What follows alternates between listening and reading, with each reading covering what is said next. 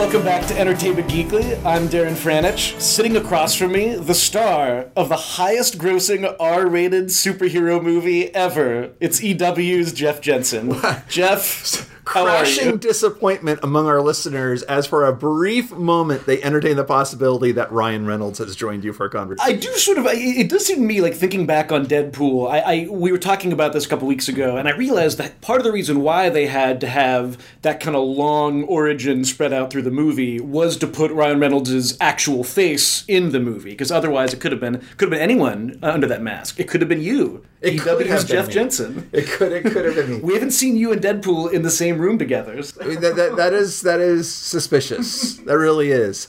I think that most people kind of think, like, could it be? But you know, we were kind of joking about this on email, but I was actually serious. Like, one of the things that really impresses me about Deadpool is the full mask acting of Ryan Reynolds, assuming that's him in there the whole time, and obviously combined with costume design. And what I have to imagine is some CG, because the way the eyes move and change on that mask. Yes, I forget if we discussed this in the podcast or just between ourselves, but, like, the fact that in the movie they did the thing that classically this was kind of a Spider-Man thing, where his mask eyes actually kind of emote for him somehow. Yes. And I'm sure Deadpool has also kind of taken that on. But yes, that had to have been CGI, I think. I think just the combination of all of that working together, performance, special effects, costume, kind of creates a really great, like, the best full mask superhero performance ever. I'm trying to think of what would even be in competition with that. Would RoboCop be in competition with that? Because I've always pointed to Peter Weller in that movie. I guess that's not full mask, though, is it? It's not. That's chin acting. It's a lot of good chin acting. I think that oh my gosh. I'm suddenly blanking on his name, but the actor who played Rorschach in the Watchmen movie. Oh, all I can remember with him now is the Bad News Bears. Why is that? He was in everything for a second there. But yes, that actor was quite good. Was the Rorschach mask, was that CGI? That was CG. Yeah, they used CG to move the ink blot stuff around, and but his voice that he lent to it, and continuing our tradition of just not remembering names. What is his name? Wait, okay, you keep talking for a second, Jeff. I'm going to look this up. But I was thinking of like fully masked actors. We have did Kick-Ass have a full mask?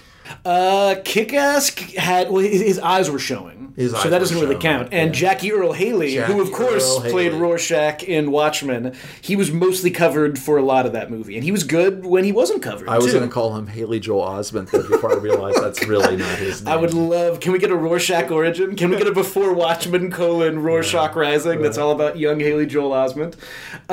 Jeff, what an exciting day we have here. Really, We're debuting a new segment, which, with our usual strict regimen of preparation, we just came up with a name for it right before we started recording. It is called Hyperdrive Exchange. Hyperdrive Exchange. We don't think that's been trademarked by anybody. Jeff, we're just going to be throwing questions at each other. Questions thrown at each other, like...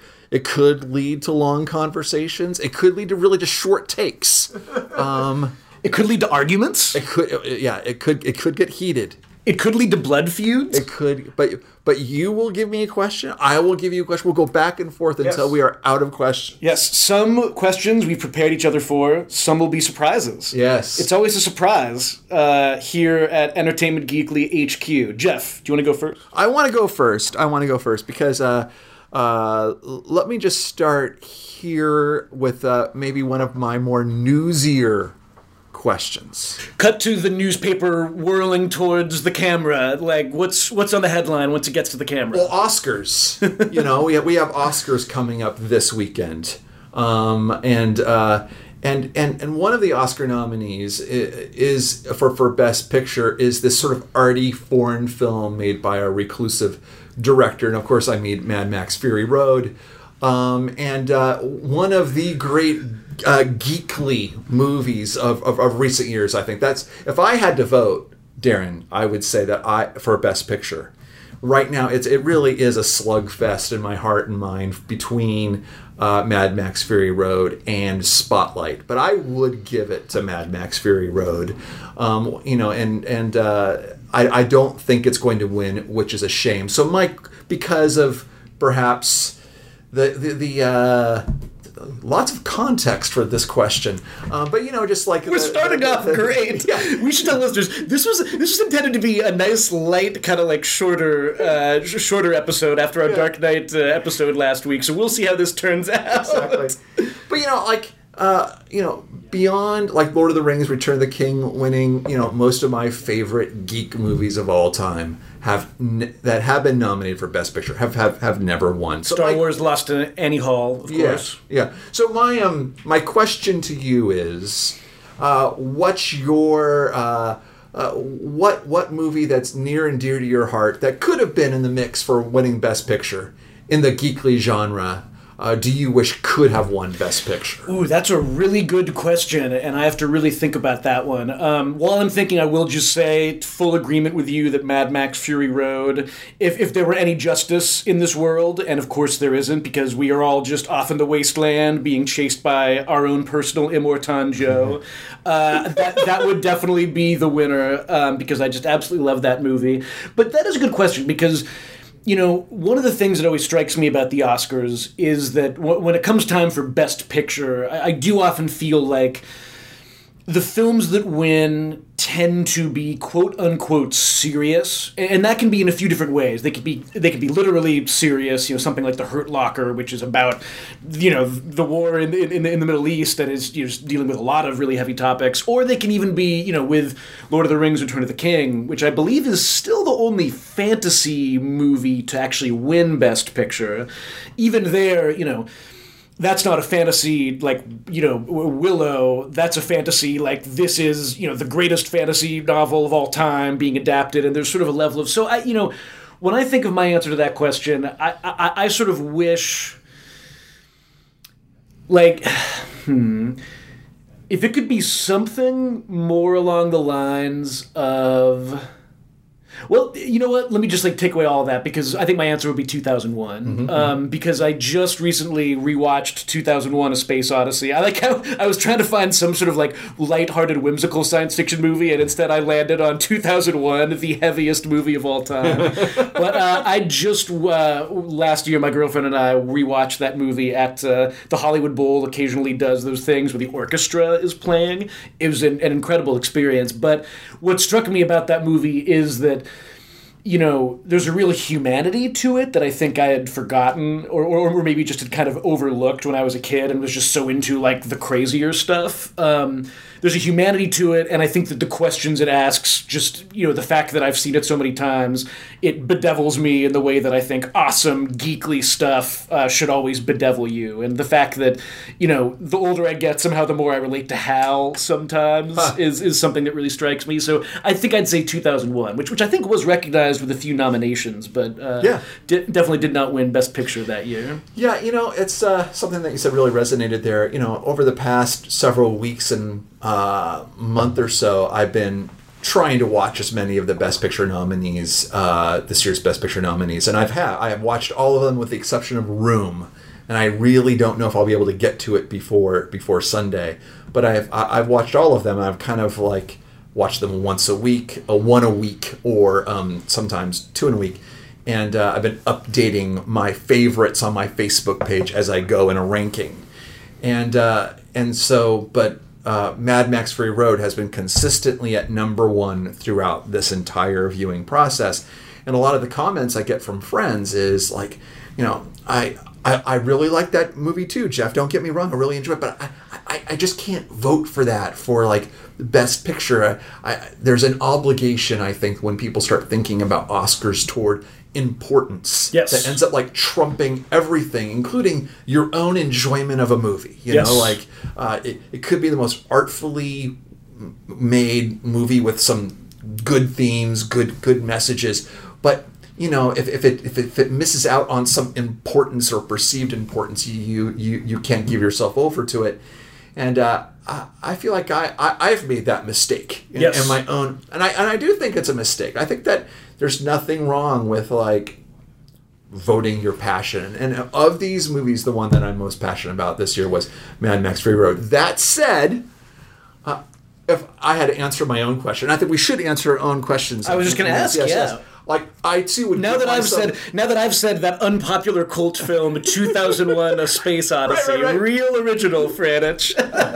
I too give myself over to one of the most ponderous, coldest movies ever made, 2001: A Space Odyssey, which is also one of the most brilliantly made movies of all time, and is just kind of seared on my consciousness, and it just inspires me to so many different kinds of thoughts and thinkings and reflections, and I love the story about the way that movie is made. I love like the mystery of it all. I love its cautionary tales about mankind and mankind's relationship to technology.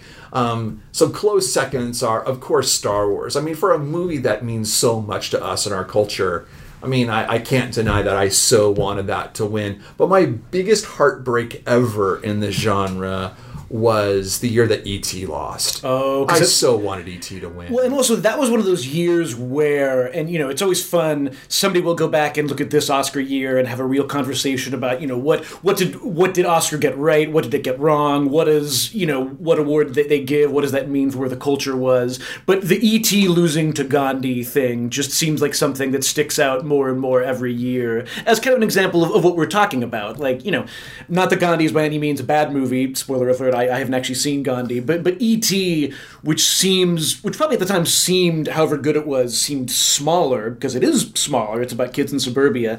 I mean, talk about a movie that is just etched in our national myth now, so many years later. And kind of from the same era as you were talking, Jeff, one other thing that I came up with was a movie that also feels modest in scope, until maybe you watch it 30 or 40 times, as a lot of people have. But I think Back to the Future, for being such a completely fun movie where, except perhaps for its depiction of the situation in Libya, which I'm not sure we ever get full clarity on in the movie. There is a movie that is just, it could be a kind of farce from the 30s or 40s, and it's about, and yet the more you watch it, the more what it has to say about family and about, the changing times, and maybe it helps that now we're further away from the original movie than it was from the 50s, but that's one that I'm not even sure if it was nominated in its year, but that's definitely another from the Amblin Factory that perhaps Oscar could have paid more attention to. Well, but so besides Mad Max Fury Road, what's been your favorite of the Best Picture nominees that you've seen? Well, definitely Spotlight. I think my current ranking goes something along the lines of Mad Max Fury Road 1, Spotlight 2. I really like The Big Short. That's up high. Oh, Big Short is so good. Yeah. Did you feel like, because I feel like I've been talking to a lot of people recently about how much I miss Oliver Stone's 90s movies. Yeah. Which, there was that incredible run. You can kind of start with The Doors if you want to, although that movie is occasionally awesome and occasionally just, utterly incoherent in the worst way. But then there's like JFK, Nixon, Natural Born Killers, even kind of U-Turn in Any Given Sunday. And Big Short scratched that itch for me while also remarkably being funnier and having more clarity about its subject matter than I mean, part of the fun of Stone was that he was always just like ravenously chewing into some piece of history or some piece of the American culture and just devouring it. But somehow the fact that The Big Short does all that and is as experimental, but also does teach me something is pretty remarkable. Yeah, I think I might have liked The Big Short more if I actually was 100% confident that I learned something. Now, I mean, I would say that's one of the big selling points and commendable qualities of the film, which is I think they take a complicated subject that completely devastated our economy, that many people don't understand. They gave it a really good try at explaining it. I think I understood it enough to appreciate the film and even have some conversation about it afterward. But at the same time, I wasn't completely sure that I understood everything. But I was massively entertained by the attempts to explain it, and the strategies for making it dramatic and entertaining. And of great performances around. I also really enjoyed Bridge of Spies from Bridge of Spies.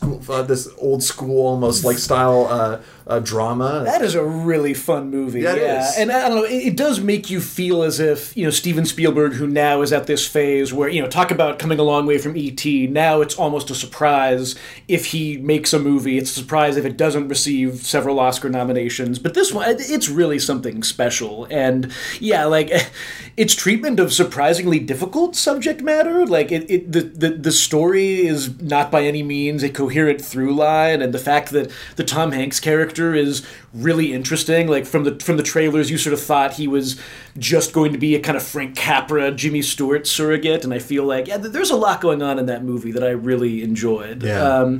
But since you offered your ranking, Jeff, I'll just quickly offer my ranking of the Best Picture nominees. Mad Max Fury Road, the second time I saw Mad Max Fury Road, and the third time I saw Mad Max Fury Road. So we'll be crossing our fingers. I think George Miller, I've each year I always call it insane upset, which never happens in the actual show. I think he might win Best Director. I know I'm not sure that our Oscar expert Nicole Sperling would agree with me, but I have high hopes. I got a question for you, Jeff. Yes. Emily Blunt, who's so good in Edge of Tomorrow and a lot of other movies.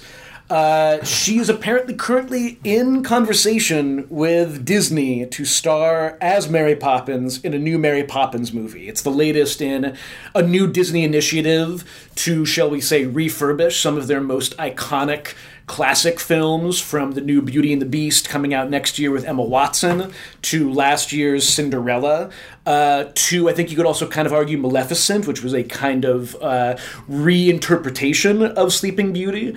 I haven't really seen any of these movies. I'm cynical about them only because, one of the things that's interesting about Disney is it's always kind of balancing incredible kind of technological progressivism with a certain, artistic, not quite conservatism, but, it's always kind of digging into its past to kind of recreate new things. I was just wondering, are there any Disney movies from, let's say, the 30s through the 60s or 70s that you would actually like to see receive some kind of remake or sequel or reinterpretation? Is there anything that kind of jumps out to you from that era of Disney as they continue mining that era for more films?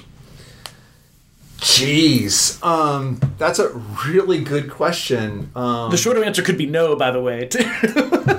Well, having been kind of sort of involved in an attempt to turn an old story Disney brand into a modern feature film filled with that sort of like progressive spirit of technological achievement in the form of Tomorrowland. Mm-hmm, mm-hmm. I want to see Disney remake Tomorrowland.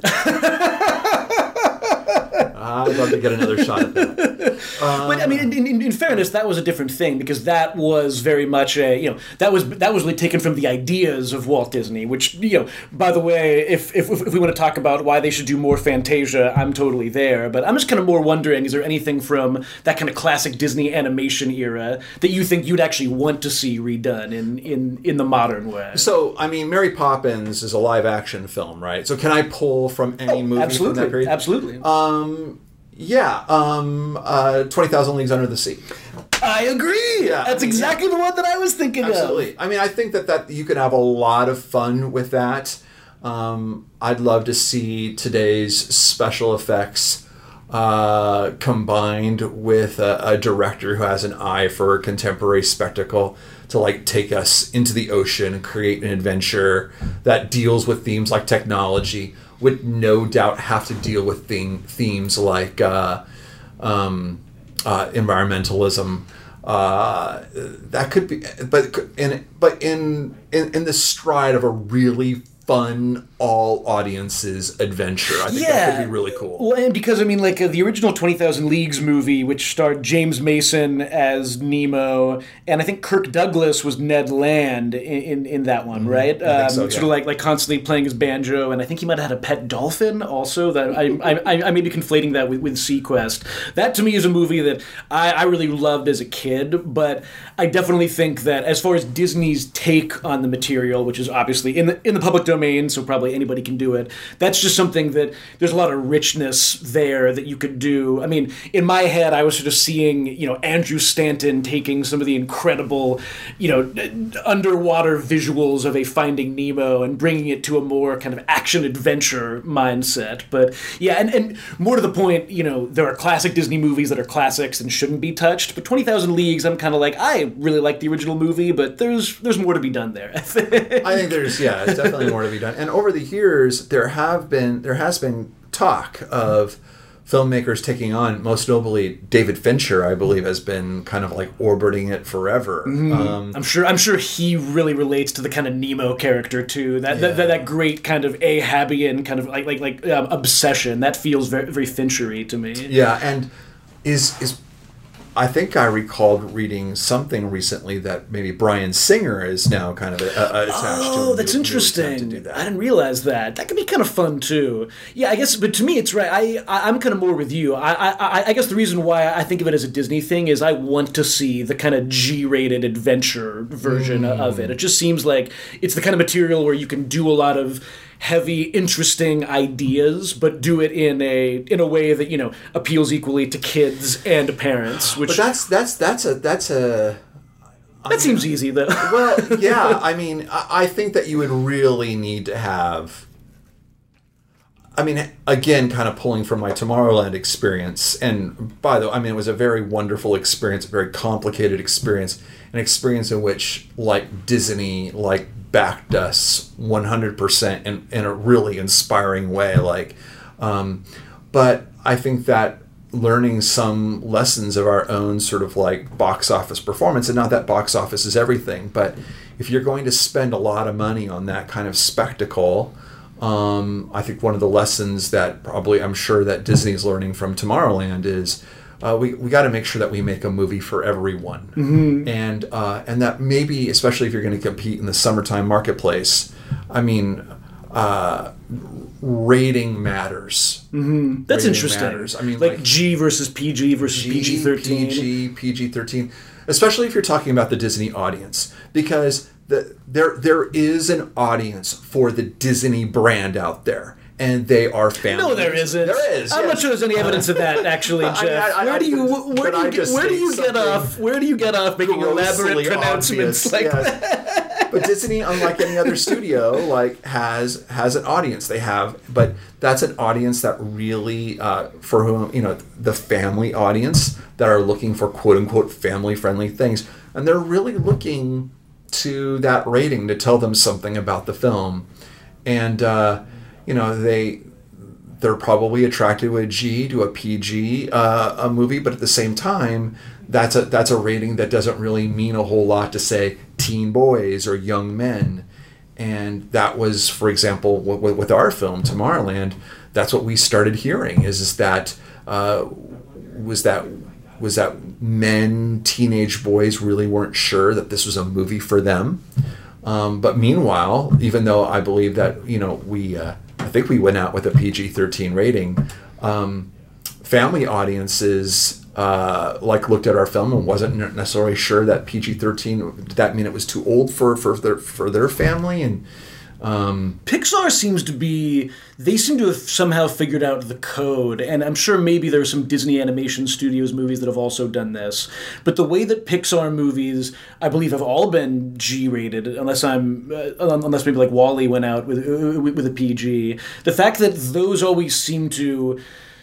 They do so many things that speak directly to me as a 30-year-old man and the only important person as far as demographics go, as far as I'm concerned. The fact that, I remember watching Inside Out with my girlfriend, and that was a movie where we were both in tears, and we looked around, and every other adult in the theater was in tears. And during those scenes, the kids were kind of I'm sort of bored now, but then there was fun stuff happening for the kids, too. That's interesting. Yeah, but if they ever make 20,000 Leagues Under the Sea, I guess the point that I think that I was getting at with the rating is that will be an interesting conversation internally, and with the filmmakers, which is PG, PG-13. What version of this material is going to be right for our audience and right to recoup what will most likely have to be a $200 million like special effects extravaganza. Oh, I mean, like, I'm fortunate that I can say this since I'm currently still a member of the childless population of America, but the MPAA is just like that is such a frustrating part of the movie landscape for filmmakers, and I think for audiences too. I sometimes wonder to what extent the kind of gray areas that define the different rating zones have really affected cinema in a lot of ways. I mean, this point's been made elsewhere much more eloquently than by me, but the fact that there are things you can do in PG-13 that you can't do in R, but what those things are and what things get you at NC-17, it just seems very confusing to me. Yeah, I'll give you the... I did not ever get the report myself, but what I heard from my collaborators on Tomorrowland was that our film was one of the few films in MPA history that got a split vote from the ratings board, that they were tied PG or PG-13. They couldn't decide. Whoa! And in fact, the story that I heard was that they actually voted on it with not a full panel, and they were tied, so they had to bring in the people that didn't make that screening to break the tie, but they were tied. So we had this PG-13 tie between the board, and I think the rules are whatever is that in the event of the tie, the studio can just choose. So we had a very, I wasn't high enough on the food chain to participate directly. The most important person at Disney, yes. Yeah. Here is. Well, but that became from what I understand, an intense conversation. It's which one of these ratings do we choose? Oh, I'm just picturing the 12 Angry Men-esque arguments that were breaking out at the MPAA over Tomorrowland. Yeah. All right, so 20,000 Leagues Under the Sea. That's my choice. We'd want to see a new choice one. too. Yeah, that's my choice too. Yes, yeah. I'd like to see that done. You would again. like to see a G version that could bring in the whole crowd, and I'm saying I'm definitely envisioning a more sophisticated film that probably would be PG-13, but that would be a tough call for Disney. I'd prefer an amateurish, shoddily done. Well, while we're kind of like fantasy casting here, specifically why I want Disney now to do this is I think there's a great Maleficent-y take on 20,000 Leagues Under the Sea that actually would work better than Maleficent.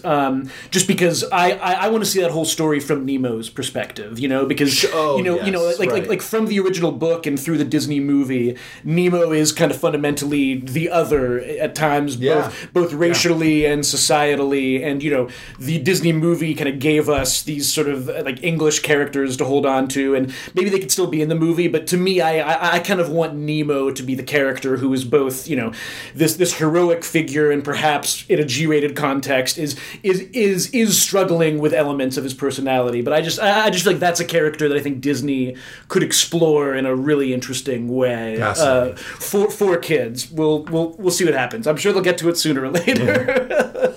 Yeah. What else we got, Jim? All right, so I have a question for you. Ooh.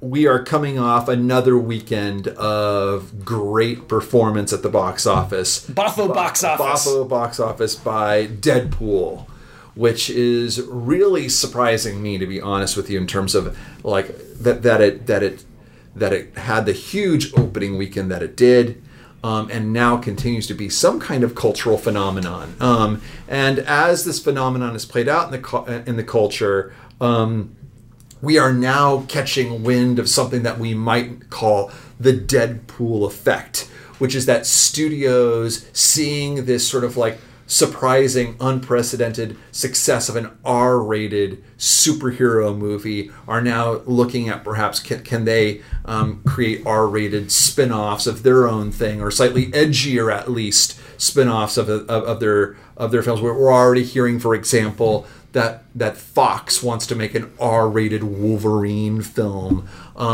We now hear that Transformers, which Paramount is going to give us like 3 more Transformers films, but now they're going to spin off out of that, or maybe one of those films is going to be a Bumblebee individual character spin-off, slightly lower budget, most likely edgier in sensibility, probably not going to be R-rated. But my question to you is, you kind of see where I'm going here. Now that you've depressed me, you can ask me the question. Deadpool grossed more than anyone expected and looks to be a game changer. Are you open to more movies with a Deadpool sensibility? or are you dreading it?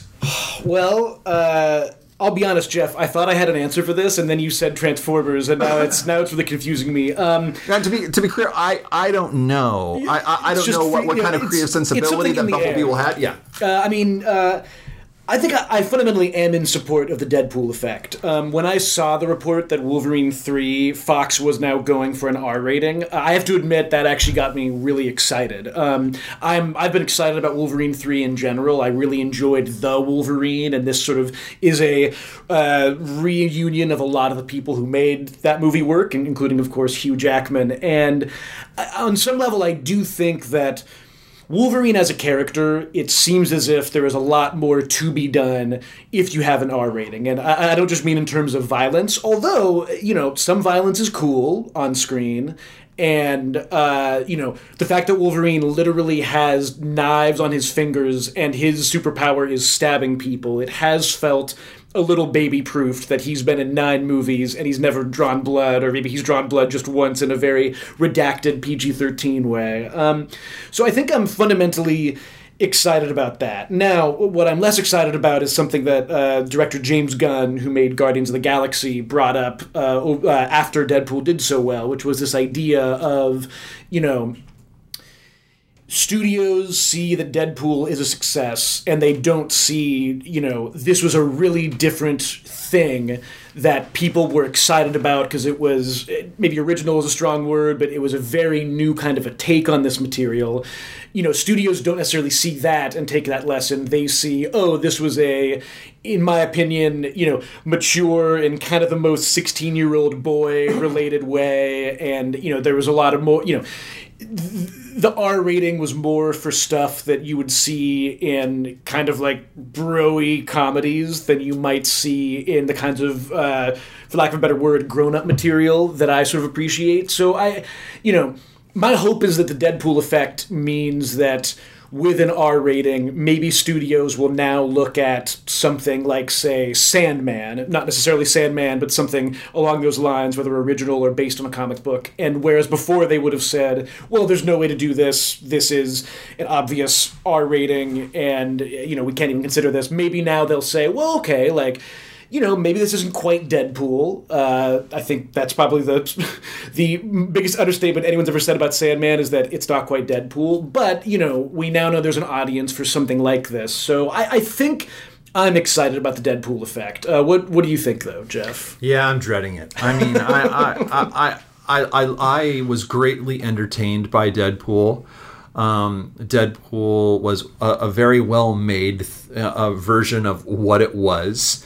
But it certainly drafts off the fact that it sort of exists in opposition and contra relationship to everything else that's out there. I mean, there's superhero movies, there's the Marvel brand movies, and there's other kinds of superhero movies and our take on superhero stuff. And then Deadpool comes and just blows that up or finds a point of difference. And I look forward to more Deadpool adventures. And I like what you're going for there, what you're describing in terms of it would be great to see a Wolverine movie take advantage of the R rating to do something a little more mature, a little more sophisticated in theme and in story with that character. Sure, take advantage of, there's always been, even in the comics, this tension with Wolverine as a character as he became more popular, where he was completely defined by this berserker rage and this anti-hero sensibility and a willingness to kill, which made him kind of a dicey proposition to put him forth as a hero to kids, at least, and to the audience in general. So how do you deal with that? Well, you make that tension the defining thing of his character, which is can he control that berserker part of him? But we are always kind of wanting to see him kind of cut loose, right?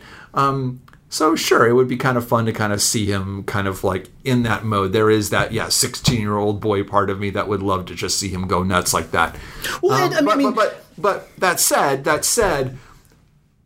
the most what I would want to see if that's what, if there is a Deadpool effect and people are going to like go for R-rated superhero movies, my hope is that they go for original, sophisticated R-rated superhero movies.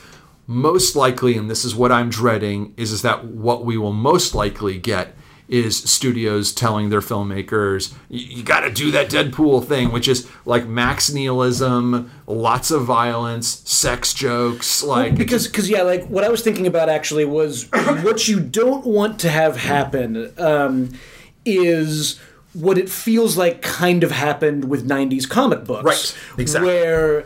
As we've discussed frequently on the show, especially last week with regards to the Frank Miller effect, you don't want material that doesn't call for that kind of take to be forced into that take by, I think about a lot of comic books of the 90s that were mainstream where the sensibility was not mature. It was just kind of, douchebaggish, frankly. And there was just, Deadpool, I think what a lot of people have reacted to about the movie is that there is an odd sweetness to it. Sure. As much as it is a snark bomb of a movie, I think it goes out of its way, maybe a little bit too much for my tastes, to be kind of romantic and to make the central characters likable. And, I wonder if... Yeah, what you don't want to have happen is for, DC and their kind of movie initiative to say, well, Aquaman, here's a character that, maybe some people might disagree on, but certainly, here's a character who, if you wanted to, you could do a kind of sweeping, lush, thoughtful adventure movie, but we really need to add in more like dick jokes, basically. Like, yeah, that's what you don't want to have happen. And I guess there is the fear of that, right? There is the fear of just skipping right to the kind of I always say Image Comics, and it wasn't just Image Comics, but there's the fear of skipping right to that kind of Image Comics, like we're dark and we're grim sensibility, which I wouldn't like. I was recently watching this new Netflix television show, Love, which is this new anti-rom-com from Judd Apatow, who has made a whole career out of himself for himself here in the new century of deconstructing romantic comedy around a really kind of like salty sensibility, a sense of humor, but with this underlying sweetness. And it hit me as I was like really sinking deep into Love and liking it, that most likely the thing that prepared us the most for the Deadpool phenomenon is Judd Apatow and that whole sort of school of comedy, that very kind of edgy romantic comedy with a sweetness to it, because that is very much Deadpool is a romantic comedy with like a massive amount of violence, and it's even the, you're so right about that. It's even the Judd Apatow kind of romantic comedy where the drama between them is not that it's not the kind of classic romantic comedy where the drama was that here are two personalities that don't seem to get along. Will they ever get along? It's not the kind of, what it is the Judd Apatow style where it's like, actually, these are two very, copacetic people who get along famously from the first time we see them.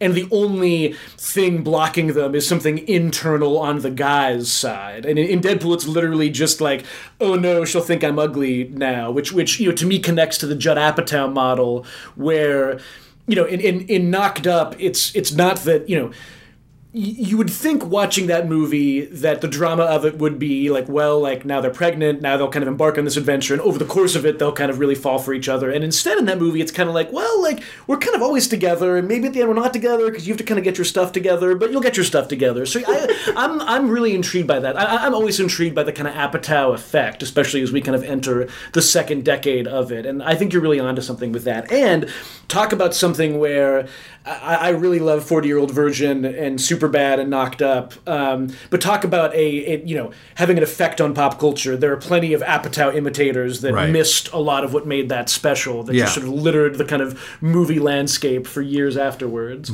Before we move off this topic, I just want to kind of acknowledge something that I've been wrestling with too, which is a theme that you talked about, which I really resonate with, and we talked about on the last podcast about The Dark Knight, this idea of an industry learning the wrong lessons from a phenomenon, and how something that does something different, the lesson that we wish to that Hollywood or an industry takes away from that is originality, which is innovation, and embracing that versus just sort of like emulating certain sort of superficial sensibilities that people resonated with. And I just kind of want to acknowledge how idealistic and dreamy to an almost unrealistic Bernie Sanders degree that is. And that maybe we need to get over that, because I was kind of reflecting on the fact that that's just business as usual forever and ever in Hollywood, right? Taking the thing that works, that breaks through, that unexpected thing that captures our imagination, brings us a new sensibility, and then replicating it. I mean, we're recording this in a week in which ABC just lost its president of programming, and a new person is taking his place. But this is a guy who kind of like championed ABC sort of like killer lineup of quote unquote sticky dramas, the Shondaland stuff, the buzzy stuff, the social media stuff, things like Scandal and all of that. And we're about to get a new one of those kinds of shows from ABC called The Family, which is bad. And how I was just kind of reflecting on how there's another example of, or you just see how CBS like gets a hit like CSI, and then it just kind of programs its entire network do it again with procedurals, and how something original becomes replicated and then becomes a cliche that kind of kills promising stuff and interesting stuff. Right. Yeah. I mean, like, deep down, I think whenever we talk about this, all we want are good things, and I think especially we often want original things. And so anytime Hollywood takes a lesson from something, which is, let's do something, people seem to want something different. I guess I'm always optimistic about that, only because, for me, the superhero movie genre really, after the last couple of years, was just feeling so locked in place. And the fact that, we're now one step closer after Guardians of the Galaxy and after Deadpool to a Wolverine movie where the playbook can expand a little bit. Like, the fact that we're one step closer to a Wolverine movie where, the opening is set to some Guardians of the Galaxy-esque disco hit from the 70s, and then he carves through his enemies with a Kill Bill level ultra-violent. I'm not saying that that's bad or good for cinema, but that to me is more exciting than another Wolverine movie that is locked into the sort of superhero movie archetype that was established 15 years ago. Absolutely. So we'll see. Jeff, I want to move on here. This week, we saw the debut of 11/22/63. 11:22:63, based on 11/22/63, the Stephen King novel. Based on your review, it's yet another failed adaptation of Stephen King. I just have a question. What are your favorite Stephen King books and short stories? Okay. I kind of changed that up on you. That was a different question. That is a slightly different question. Yeah. A word about my C+y, I think, review of 11/22/63. I wish the grade was actually C+y, actually. Unfortunately, our grading system doesn't quite allow for that kind of specificity. I'm actually in the process of reconsidering that review, and I might return to the show and write something more about it later, because reading a lot of other reviews of the show, there are some people that were equally on it, like I was, but there are been some other really thoughtful reviews out there that kind of got me rethinking my experience and wondering if I kind of went into it with kind of a wrong attitude, because I was really looking forward to the whole Stephen King does time travel kind of aspect of it all, and this is like I believe 8 to 10 hour miniseries that really at that length is not designed to support that kind of concept. It really needs to be thought of as a sort of a character-driven emotional journey of an episodic journey of a guy going to the past, having a series of adventures, having a series of relationships, meeting people, encountering their stories, before kind of ultimately seeing if he could accomplish the mission that he sets out to. So I didn't really look at it from that point of view. I was sort of locked in from the beginning of, like, what are Stephen King's rules of time travel? Does the show kind of honor those rules? How does changing the past kind of like that kind of stuff play out? Had you read the original book? I'd read some of it, but not yes, all of it. I read the first 250 pages of it, and I kind of remember enjoying what I read, but that was one of those Stephen King books, and I think he himself would admit this. He's written some really long ones, and that was one where it was just so long that I kind of lost the thread a little bit, as opposed to some of his other long books, which are incredible. I was also put off a little bit by the James Franco performance, which is interesting because this is definitely a point of contention among a lot of critics. There's a lot of people who love the James Franco performance. For me, I just kind of sensed an actor who was struggling with the reality of what he was dealing with, and maybe the concept of it in general. I thought he's almost in every frame of the show. He's often acting alone with himself, and it was in those moments where I kind of felt like he's just not into it. He's just so low energy. I kind of didn't understand or even believe why he was going on this adventure.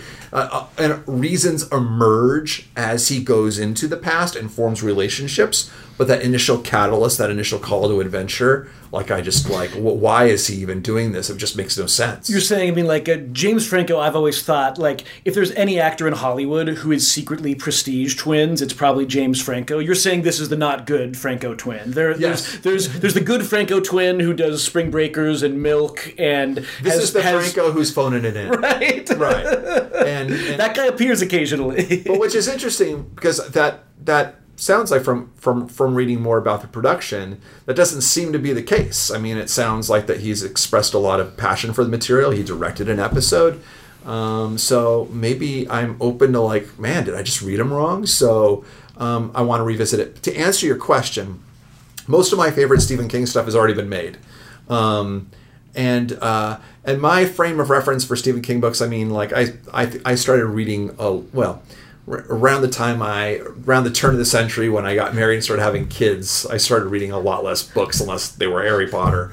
I'm just imagining you reading it to, like, your youngest child. Like, I gotta kind of page through this. But there was definitely a period of time where, like, Stephen King was everything. You know, Christine was a defining reading experience for me, and seeing that movie was a big event for me because I loved that book so much, and being kind of let down by it. It was peak Stephen King fandom for me. Pet Sematary is one of my favorite novels, like, I think ever. Mm-hmm. And so all of those didn't really kind of pan out to great movies, in my opinion. But my favorite Stephen King stories include Pet Sematary. They include The Dead Zone. Like The Dead Zone. I've actually never read The Dead Zone. Dead Zone, which Cronenberg made into a movie, and a good one. Which is good. Yeah. Well, so now to go to the question that I was going to originally ask you, Jeff, what Stephen King material that has not yet been adapted, of which shockingly there is probably hundreds when you count all of his short stories, what would you want to see made into either a film or a TV show, some kind of screen experience? Yeah. See, now there I would say I think I've seen everything. Mm-hmm. You know. But with that said, you mentioned his short stories, and I do love his short stories. Yeah, he's a great, and like Skeleton Crew was a book that I think I carried around with me throughout like for a period of my life when it came out, and I just love, like, I used to take the bus everywhere, and I would always, like, read a short story. His books are short stories. Just every couple pages, there's something that will stick with you. I mean, I always think of, there's that great short story, The Jaunt, which is, like, set in the future, and it's about some kind of, like, they've invented this sort of intergalactic transportation. Teleportation. Yeah, exactly. Yes, like teleportation. And it's such a short, weird little story, and the ending is just horrifying. And then, I'm trying to remember if it was Nightmares and Dreamscapes, or Skeleton Crew, where there are a few kind of chapters from a book he never finished called The Milkman. Do you remember this stuff? No. That stuff is, I mean, it's just these great little, it gives you an appreciation for what he can do, because you sort of see, like, I guess I could see how that could have become a novel, but now it's just this weird thing that kind of exists in the world and so creepy. Yeah, the short story from Skeleton Crew that stuck with me, made a huge impression immediately, and has stuck with me over the years, is Mrs. Todd's Shortcut.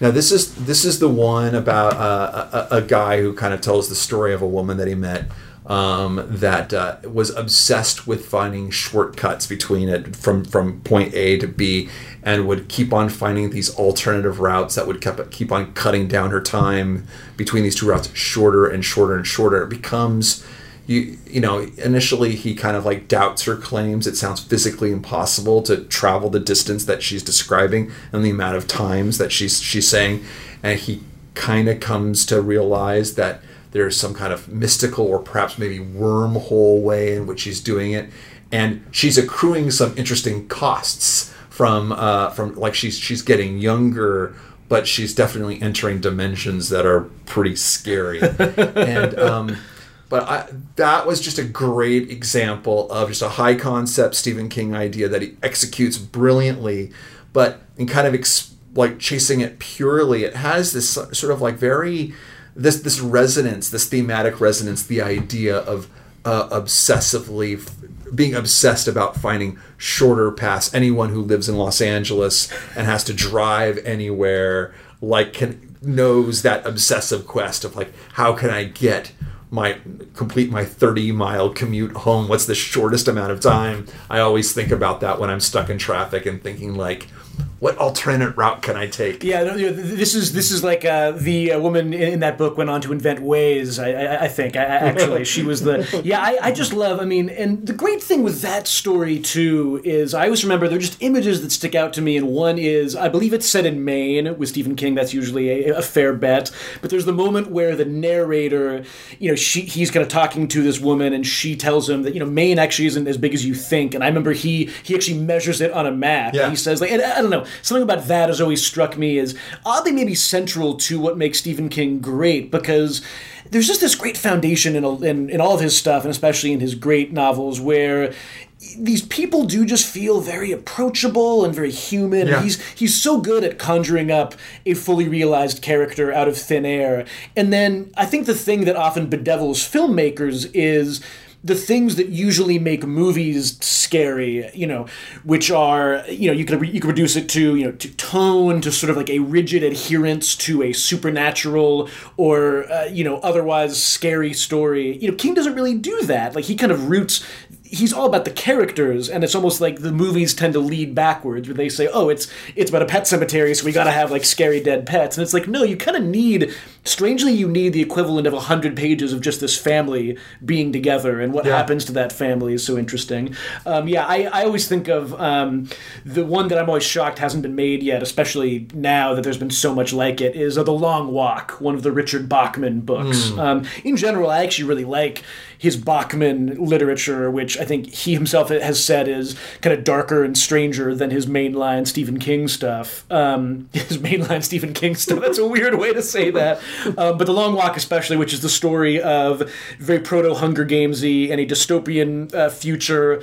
There's an annual event where young men, I think teenagers, just set off on a walk, and you know, they just walk until they can't anymore, and when they can't, they get shot, and the last person left wins everything. And I mean, again, hard to imagine that as a movie, since it's, you know, surprisingly difficult, but also not that cool to look at, just kind of people walking forever. But that is one that, I mean, talk about just, you know, I always say that Stephen King is a great writer, but if you read him when you're a teenager, he's the greatest writer ever. And I remember that book, just putting it down and just thinking, well, that's it. Nothing's ever going to get better than this. And I'm not sure it really has.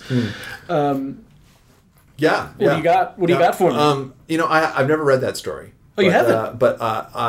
You're capturing my imagination for a movie or TV show. I'm imagining almost like a Lost like serial, where this would be the challenge of it is that we would capture the saga of a group of characters on a long walk, and we would cut to flashbacks to their past. Ooh, I like that a lot. But can we stretch can we turn that walk into something dramatic and keep them walking for like 6 seasons? Oh, that's interesting. Well, Jeff, I mean, is there an end point in mind when we start? I mean, like, that's really the question. Yeah. I like that idea too, because then, like, in between episodes, you would just constantly be like, now suddenly they're walking through a desert. That's strange. I like that a lot. Yeah, a Stephen King TV show seems like it would work better than a movie, just because his style tends to be really tangential, and you need kind of more character elements in there. That being said, I loved Under the Dome as a book, and the TV show kind of ran into some problems. So,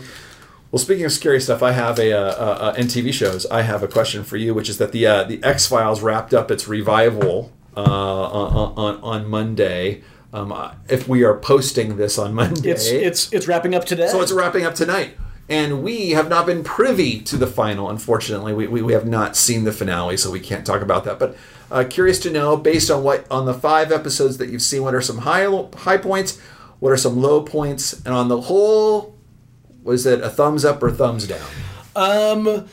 Because we've already talked so much about Mulder and Scully Meet the Weremonster, which I consider an absolute masterpiece of the X-Files episode form, of the TV episode form, that alone kind of justifies me giving a thumbs up to the entire endeavor. But I want to call out something that, for me, just, it sticks out as a real high point of what I appreciated about the X-Files revival when I appreciated it. And it's the moment from the episode Babylon when Mulder, kind of apropos of not very much, sets off on a lysergic adventure, which involves David Duchovny doing the complete dance to Achy Breaky Heart, and then segueing right from there into a very, Greek mythology-esque window into some kind of under netherworld. That episode in general I had plenty of problems with, but in talking to Chris Carter about that scene, it really brought home for me the thing that I love about X-Files, maybe that I love about a lot of television shows in general, which is that, there's such a willfulness to that, to kind of saying, like, all right, our character is going to embark on a kind of spiritual dream sequence journey. We are the X-Files. We are a show that a lot of people hold up to certain standards. And, especially at this point in a short season, maybe we'll have to do something important and something, mythology-oriented. Let's have them dance to Achy Breaky Heart. I don't know. I love that, and I love that... to talk about low points, there were parts of this revival that felt to me as if there was a lot of anxiety, perhaps, about coming back and providing people with maybe what the X-Files thinks it has to be now. We'll see how things wrap up tonight, but I'm not so sure that the serialized elements worked that well. I'm definitely not sure that the kind of the decision to take William, Mulder and Scully's son, to kind of run with that as a key foundational point for the characters, I'm not so sure that worked out as well. But just, if the reason why I want to see more X-Files is I so appreciate that in this time when there's so much great TV, but it can feel to me like even the TV shows that I love are kind of on rails, whether, narratively something like Game of Thrones seems to really feel the need to, we have all these things moving, we need to each episode kind of follow what this character's doing and that character's doing and cut between, and there's not as much time for kind of just experimentation and fun. I don't know. I'm really going to take that Achy Breaky Heart moment as, a real foundational proof that there is still something in the X-Files and maybe still something in the kind of television that X-Files produces. But what about you? I like what you had to say a lot. I think that that moment in particular was a fun one. I think that Mulder and Scully Meet the Weremonster, definitely high points. And for me, the proof of concept that this show, it just affirmed a lot of the values that I love about the show. The themes, the characters, the inability to kind of like have a lot of different tones, to be spooky, to be thoughtful, to be funny. And I think that episode captured a lot. And I think that in general, I think that these 6 episodes of the X-Files definitely prove that that Mulder and Scully are characters that we can grow old with. I think the show was actually at its best when it kind of took seriously these notions of them at middle-aged. I think the show was, and I think that it can still be a vehicle for really fun, inspired storytelling. I'd love to see Chris Carter work with the same writers again. Maybe bring in some other writers from the past that he couldn't get. Go again. Yes, go again. For sure. or maybe even bring in new blood, that could offer a fresh take on at least the not necessarily Mulder and Scully. I don't think they need a fresh take, but just in terms of the story of the week kind of thing. So high points, Mulder and Scully meet the Weremonster. Low points, I think that the attempts to commune and connect with our political moment and what Chris Carter thinks our political moment is, and sync the conspiracy up to mirror or intersect with or be an allegory for issues of surveillance, issues of government working against its people, bringing in other things like 9/11 conspiracy theory. I would say none of that worked. None of that. I just it definitely just tried way too hard at the very and just not expressed well enough. And I would say that I love Babylon too. I think that even more so than the dream sequence, the device of using doppelganger Mulder and Scully, Einstein and Miller, genius and great instinct on Chris Carter's part to know that he wanted to deal with themes and ideas that were really personal and important to him, that risked being ponderous. And so he clearly asked himself the question, how do I make this entertaining? And he comes up with this device of these mirror and these mirror twins to Mulder and Scully. He made it very funny. And that's exactly the right instinct to follow. Such a simple idea that it just could not have been more well done in every way, in terms of the execution of it, in terms of the actors they chose. I thought that Lauren Ambrose has been great in a lot of things, but Robbie Amell, who I think I'd only really seen when he did that CW show a few years ago. I thought he as a kind of younger, maybe more extreme Mulder, The Tomorrow People, yes, based on one of my favorite British TV shows as a kid. But yeah.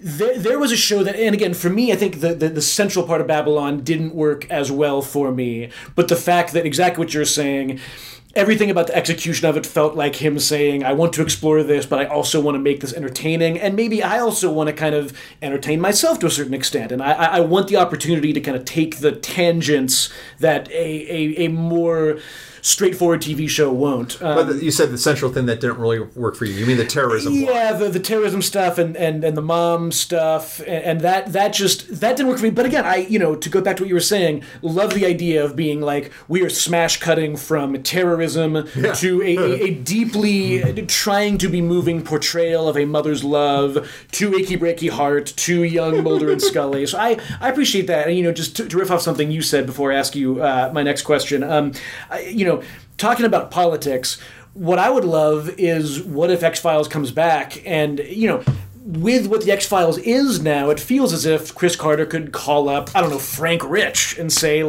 hey, I have a TV show that the only requirement is you need to have the characters Mulder and Scully investigate something supernatural. Do whatever political thing you want. Or, Frank Rich or any kind of more politically oriented writer. Armando Iannucci. It seems like that now at the X-Files is entering this new phase of its life as a going concern. That's something that really excites me. I have a question for you, Jeff, about another Fox TV show. It was just announced that The Simpsons will do a live episode wherein, for the first time in Simpsons history, we don't often say that about The Simpsons anymore, Homer will somehow interact live with the audience. I'm not sure what that means. I'm not sure if that means that we'll just kind of have Dan Castellaneta's mouth will just appear over a static image of Homer Simpson, or perhaps it'll be like in at the end of Itchy and Scratchy and Poochie, where where the image just kind of freezes and he's doing a live read. Live episode of The Simpsons, Jeff. Brilliant or further proof that The Simpsons is now out of ideas? You know, to take the latter idea, has it run out of ideas? I mean, the fact that it has lasted as long as it has, in relatively okay shape, dazzles me.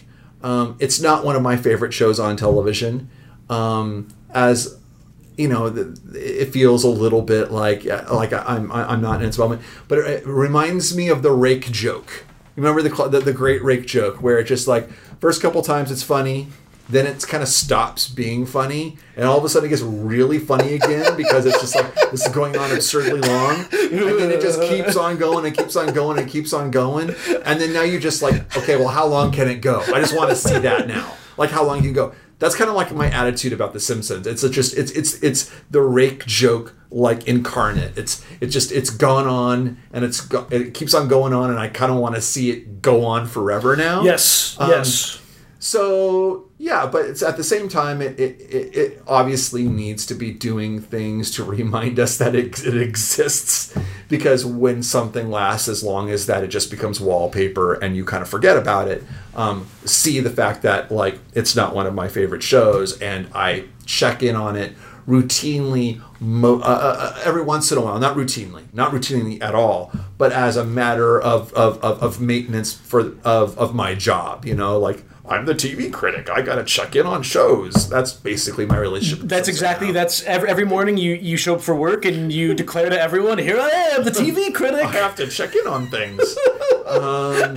So it's gonna do stunts like this. This is a stunt. And I will watch because I want to know how the heck do you do a live version of an animated show? So I will watch. I'm not completely impressed by this. I dread the idea of actually having to write about it. I don't think I really want to, unless it does something really spectacular. Oh, alas, I am the TV critic, so I must. Why, cruel fortune? I really want to make sure that I was joking when I took that tone. I do not hold myself in that regard. But yeah, so interested from a technical point of view. Yeah. What the heck are we getting into? I'm not like woohoo about it either. Yeah, I just find that whenever I do check in on The Simpsons, which of course I do as well, just as a normal human being, because I think everyone kind of does. What I just wish for The Simpsons is that when I was watching it, and of course it is now possible there are multiple generations of people who've watched The Simpsons, and I look forward to the day 10 years from now when someone who's my age now declares that years 2007 through 2013 were the best Simpsons years. But I do, you know, what really struck me as a kid, more than anything, was that the further in we got with The Simpsons, that was just a world that got bigger and bigger, and what it could do. You know, I always remember the 22 short films about Springfield. That's just an episode that was so unlike anything else on television at that time, and what a moment to realize, like, oh, you actually could just do a million of these characters. And I do find that when I check in now, The Simpsons seems so focused on the family, and those characters have quite naturally, after so many years in existence, have maybe gotten a little more vaguely defined than they used to be. And I do find sometimes, you know, I'd be perfectly happy. I do hope that The Simpsons knows that it can kind of do whatever it wants to and will still watch. And I hope that as a show and a creative endeavor, they don't feel the need to sort of just stick with what worked for the last 10 years. But we'll be watching the live episode. Let's do the last two questions quickly. Yeah, my last question for you is about to revisit another topic that we recently discussed in our recent podcasting. Back to the Berlantiverse of superhero TV shows. Berlantiverse! We need to have a little sound effect for that. We have it. There it is. There we go. Didn't you hear it, Jeff? Sorry. We paid top dollar for that sound effect. Sample that and let's repeat that Berlantiverse! There we go. The Flash wrapped up its Earth 2 two-parter last week. And I thought it was okay. I don't think it was awesome. I thought it was okay. He's a TV critic, folks. It was more about its own story as opposed to like exploring Earth 2. So it was okay. How does it compare to Fringe's season 2 finale? Oh, Fringe season 2 finale. Season 2 finale. When you first kind of like dug fully into the alternate universe, and you met the alternate universe versions of a lot of the characters. Walter and his what was that finale about? That was Walter and a group of sort of like of almost superhuman kind of people. His Fantastic Four hit squad, like going over to the other side to rescue Olivia. No. In the season 2 finale was when you first met the Fringe group of Fringe's alternate universe, and it was Olivia with different hair and different versions of some people. But then Peter went over to that universe where he was from originally. If you don't watch Fringe, this is really confusing. He went over there, and then they went there to get him back. Yes. It ended with someone left a rescue behind. mission. Yes. And that was better than what we got from the Flash for sure. Good to know. But I liked it, didn't love it. Earth 2, though, probably one of my favorite comic book ideas. What's your favorite Earth 2 character? So I go classic for a couple of them.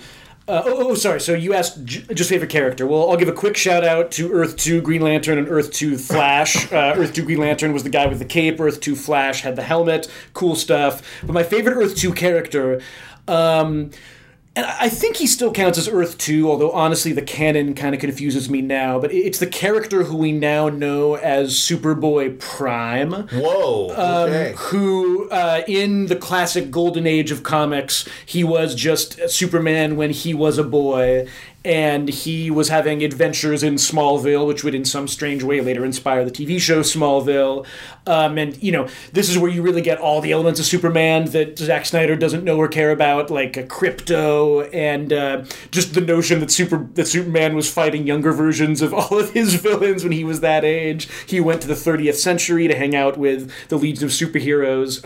That's all good stuff. I've always just, as I get older, I find I like that stuff more because it is just so innocent. I also love the fact that in Infinite Crisis, which was 2 or 3 DC reboots ago, they turned that character, who in every way is just the kindest, gentlest, most wonderful superhuman being you've ever met, and they turned him into a malevolent cosmic supervillain. And as much as there are a lot of elements of that crossover that I think don't work, it certainly pales in comparison to the Crisis on Infinite Earths.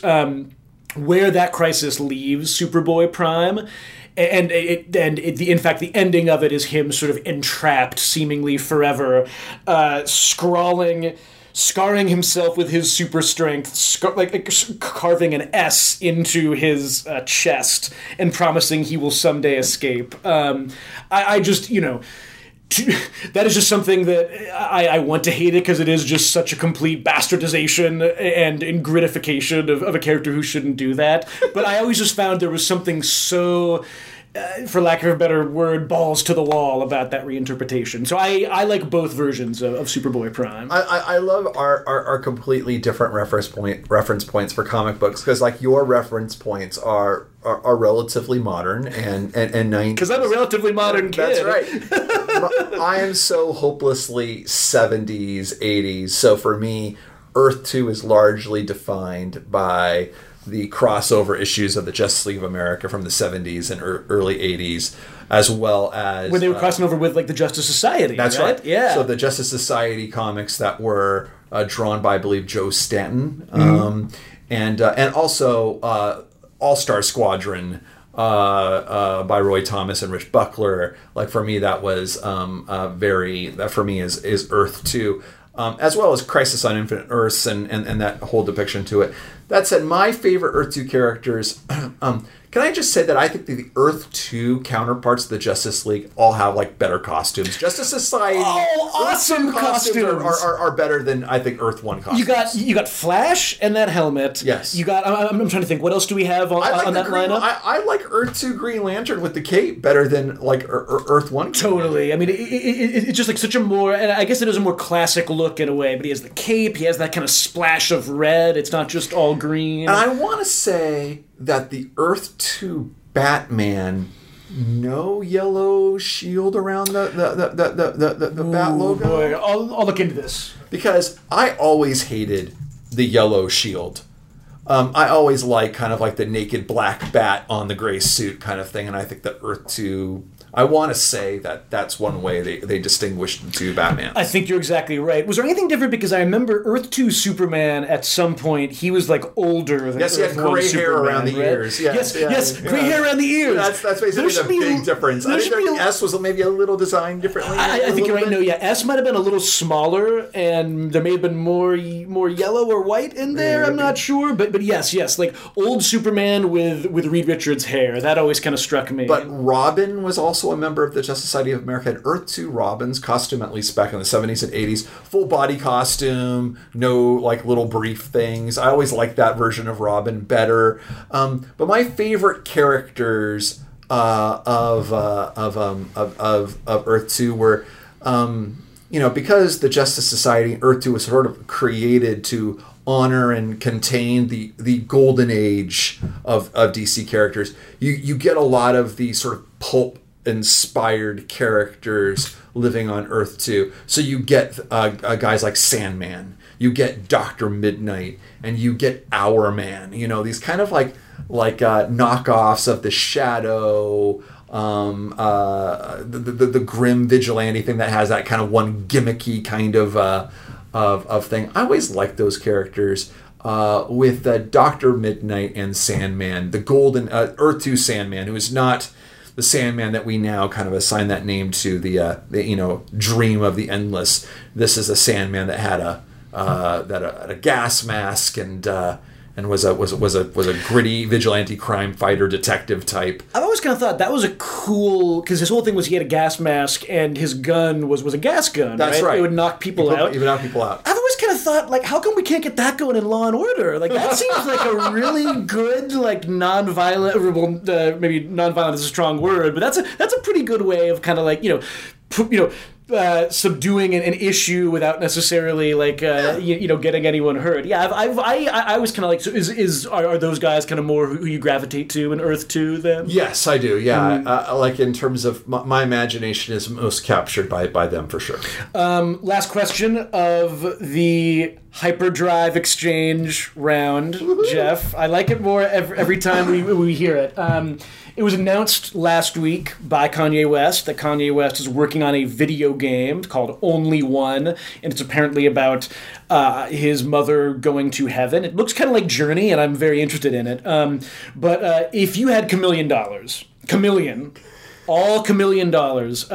what musician's life story would you want made into a video game, and what kind of video game would it be? Jeff Jensen's face is in his hands, everyone.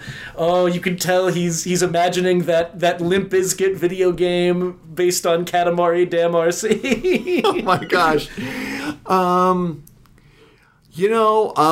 I have to say that my first thought went immediately to Prince. I would play a Prince video game of some sort that turned his crazy life and musical mythology into some kind of absolutely like lunatic side-scrolling video game somewhere between Limbo and Super Mario Brothers. Mm-hmm. I do like the idea of a tiny little Prince running around knocking coins out of boxes, kind of humorous. Oh, great! And then like whenever you get the right power up, he just becomes the glyph. He's like a superpowered, invincible glyph. Yes. Who's just sort of like moving straight through the level. I like that a lot. And he would be antagonized by some form of Morris Day in the Time. Oh, beautiful! I can't think of a better. My response was, and this was not thought out about anything. The parts of Grand Theft Auto games that always hypnotize me are the parts where, starting with Grand Theft Theft Auto San Andreas, you can really customize what you're wearing. Not just, like in Vice City, you could kind of customize a full outfit, but in San Andreas and beyond, you do the shoes, you do everything. So I just think just for that part alone, I want to see the Grand Theft Auto version of the life of David Bowie. I'm not quite sure how the mythology would fit in. There would need to be some spiders from Mars at some point. It would need to be Mars, and I think Berlin would be the two main settings for it. And then at some point, perhaps you begin as a young wannabe rock star / alien, and then things kind of go on from there. But just for the kind of like dressing sequences alone, I think it would be a worthwhile addition to the canon. See, that's not funny. That's actually cool. I kind of want to see that. Yours was cool. What are you talking about? I was just going for crazy. You made reference to Limbo, so that sounds pretty cool to me. Jeff, I think this was a great Hyperdrive Exchange. Hyperdrive Exchange. Hyperdrive Exchange. We'll be back next week. Thanks for listening to Entertainment Geekly. Jeff, thanks for being here. Thank you.